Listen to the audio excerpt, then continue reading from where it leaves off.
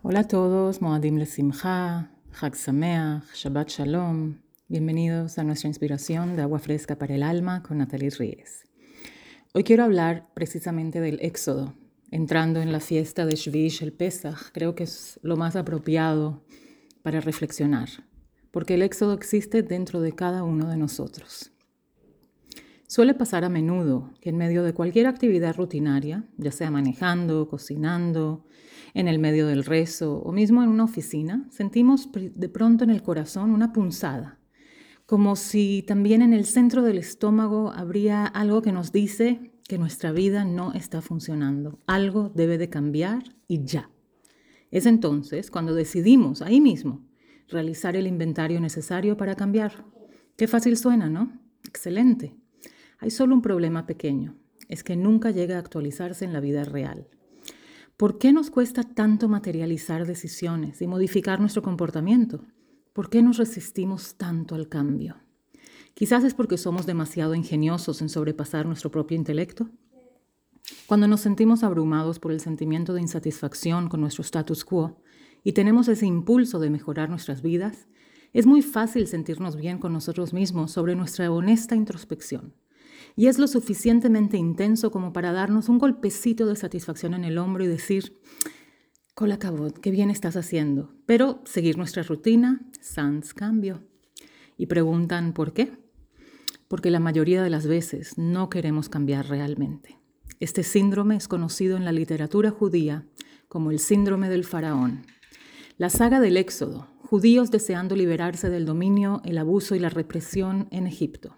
Es también una narrativa personal sobre mi Egipto y tu Egipto, sobre esa esclavitud y nuestra constante lucha por liberarnos de nuestros impedimentos hacia la actualización, nuestros miedos, nuestros opresores, ya sean los pensamientos o alguien físico, Haz Shalom, nuestros defectos y percepciones distorsionadas sobre nuestra persona y todas esas limitaciones físicas o imaginarias. ¿Y el mayor impedimento? Ese mayor impedimento hacia la liberación no es otro que Paró, el faraón, ese personaje descrito como duro de corazón y muy, muy terco. ¿Pero qué significa esto? Se cuenta que, aunque el faraón estaba consciente que su actuación era autodestructiva al fin de cuentas y traería la ruina a su país, decidía cada vez parar la locura, solo para encontrarse de vuelta en el punto de partida. ¿Por qué? Dejaba casi a los judíos salir y de pronto se echaba para atrás. Y la razón es porque su corazón no le permitía traducir el reconocimiento del problema a la modificación de su carácter. Él sabía en su mente lo que debía hacer, pero no podía finalizarlo firmando el acuerdo consigo mismo.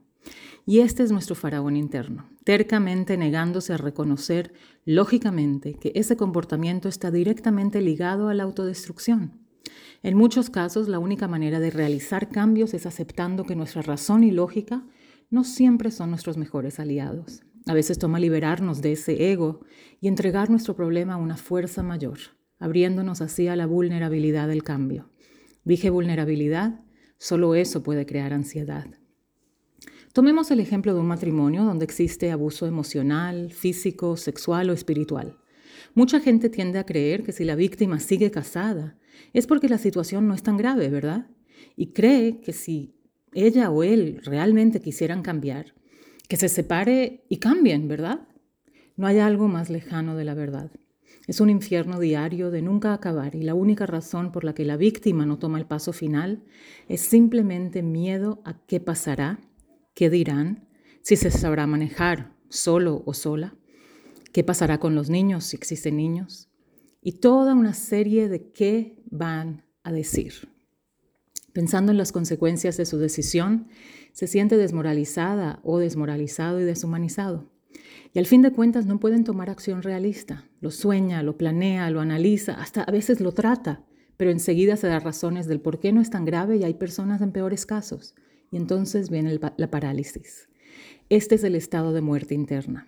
Esta es la avodat parech. Y a veces esa raíz de esto que es posible que desarrolle algún tipo de adicción, ya sea alcohol, bulimia o anorexia, ansiedad exagerada, ataques de pánico, ira, y la lista puede continuar. Pero reconocer, ¿a quién? ¿Qué? ¿De dónde vendrá la salvación? Y aquí entra Moisés. Moisés está descrito en los textos y tradición como un hombre de abnegación y compromiso total. A pesar de ser un erudito y genio, no se dejaba llevar únicamente por el intelecto. Él sentía una profunda relación con la divinidad, donde cruzaba cualquier límite racional, y eso era lo que le guiaba en su comportamiento. Si nos ponemos a ver, toda relación elementaria es suprarracional. Padres están comprometidos mucho más allá de lo racional y viceversa, al igual que un matrimonio, si nos guiáramos solo por la lógica. No habría amor, no duraría matrimonios, no habría compromiso. Movilizar a nuestro Moisés significa comprometernos de manera desinteresada a nuestra imagen superior, a la visión de quien Dios espera que seamos. El método Moisés es desinteresado y sin lógica. Es convertirnos en un canal y no solo un recipiente.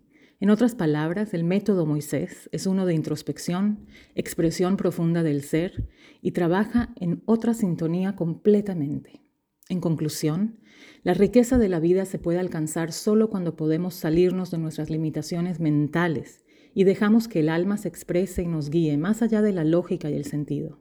Y esa es la partida del mar, el salto cuántico de un estado de parálisis a uno de fe total, de entrega total, que la redención, la libertad, la tierra prometida está al otro lado de ese miedo, de ese mar.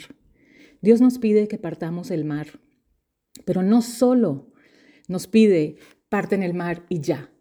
Él dice que pasemos por la tierra. Él no dice que sequemos la tierra, que partamos el mar. Él simplemente nos dice, sigan caminando. Solo nos pide confiar y dar el primer salto, dar el primer paso, que es lo importante. Liberarnos de Egipto, de las cadenas que nos atan a un pasado dañino y de esclavitud malsana, y confiar que al otro lado del miedo reside nuestra redención. Deseándoles un final de Pascua realmente trascendental, que logremos dar ese salto cuántico liberándonos de cualquier miedo y que logremos reemplazar el síndrome del faraón por el método Moisés. Muchas gracias, Chag Sameach, Shabbat Shalom, y el próximo año, Bezrat Hashem en Yerushalayim.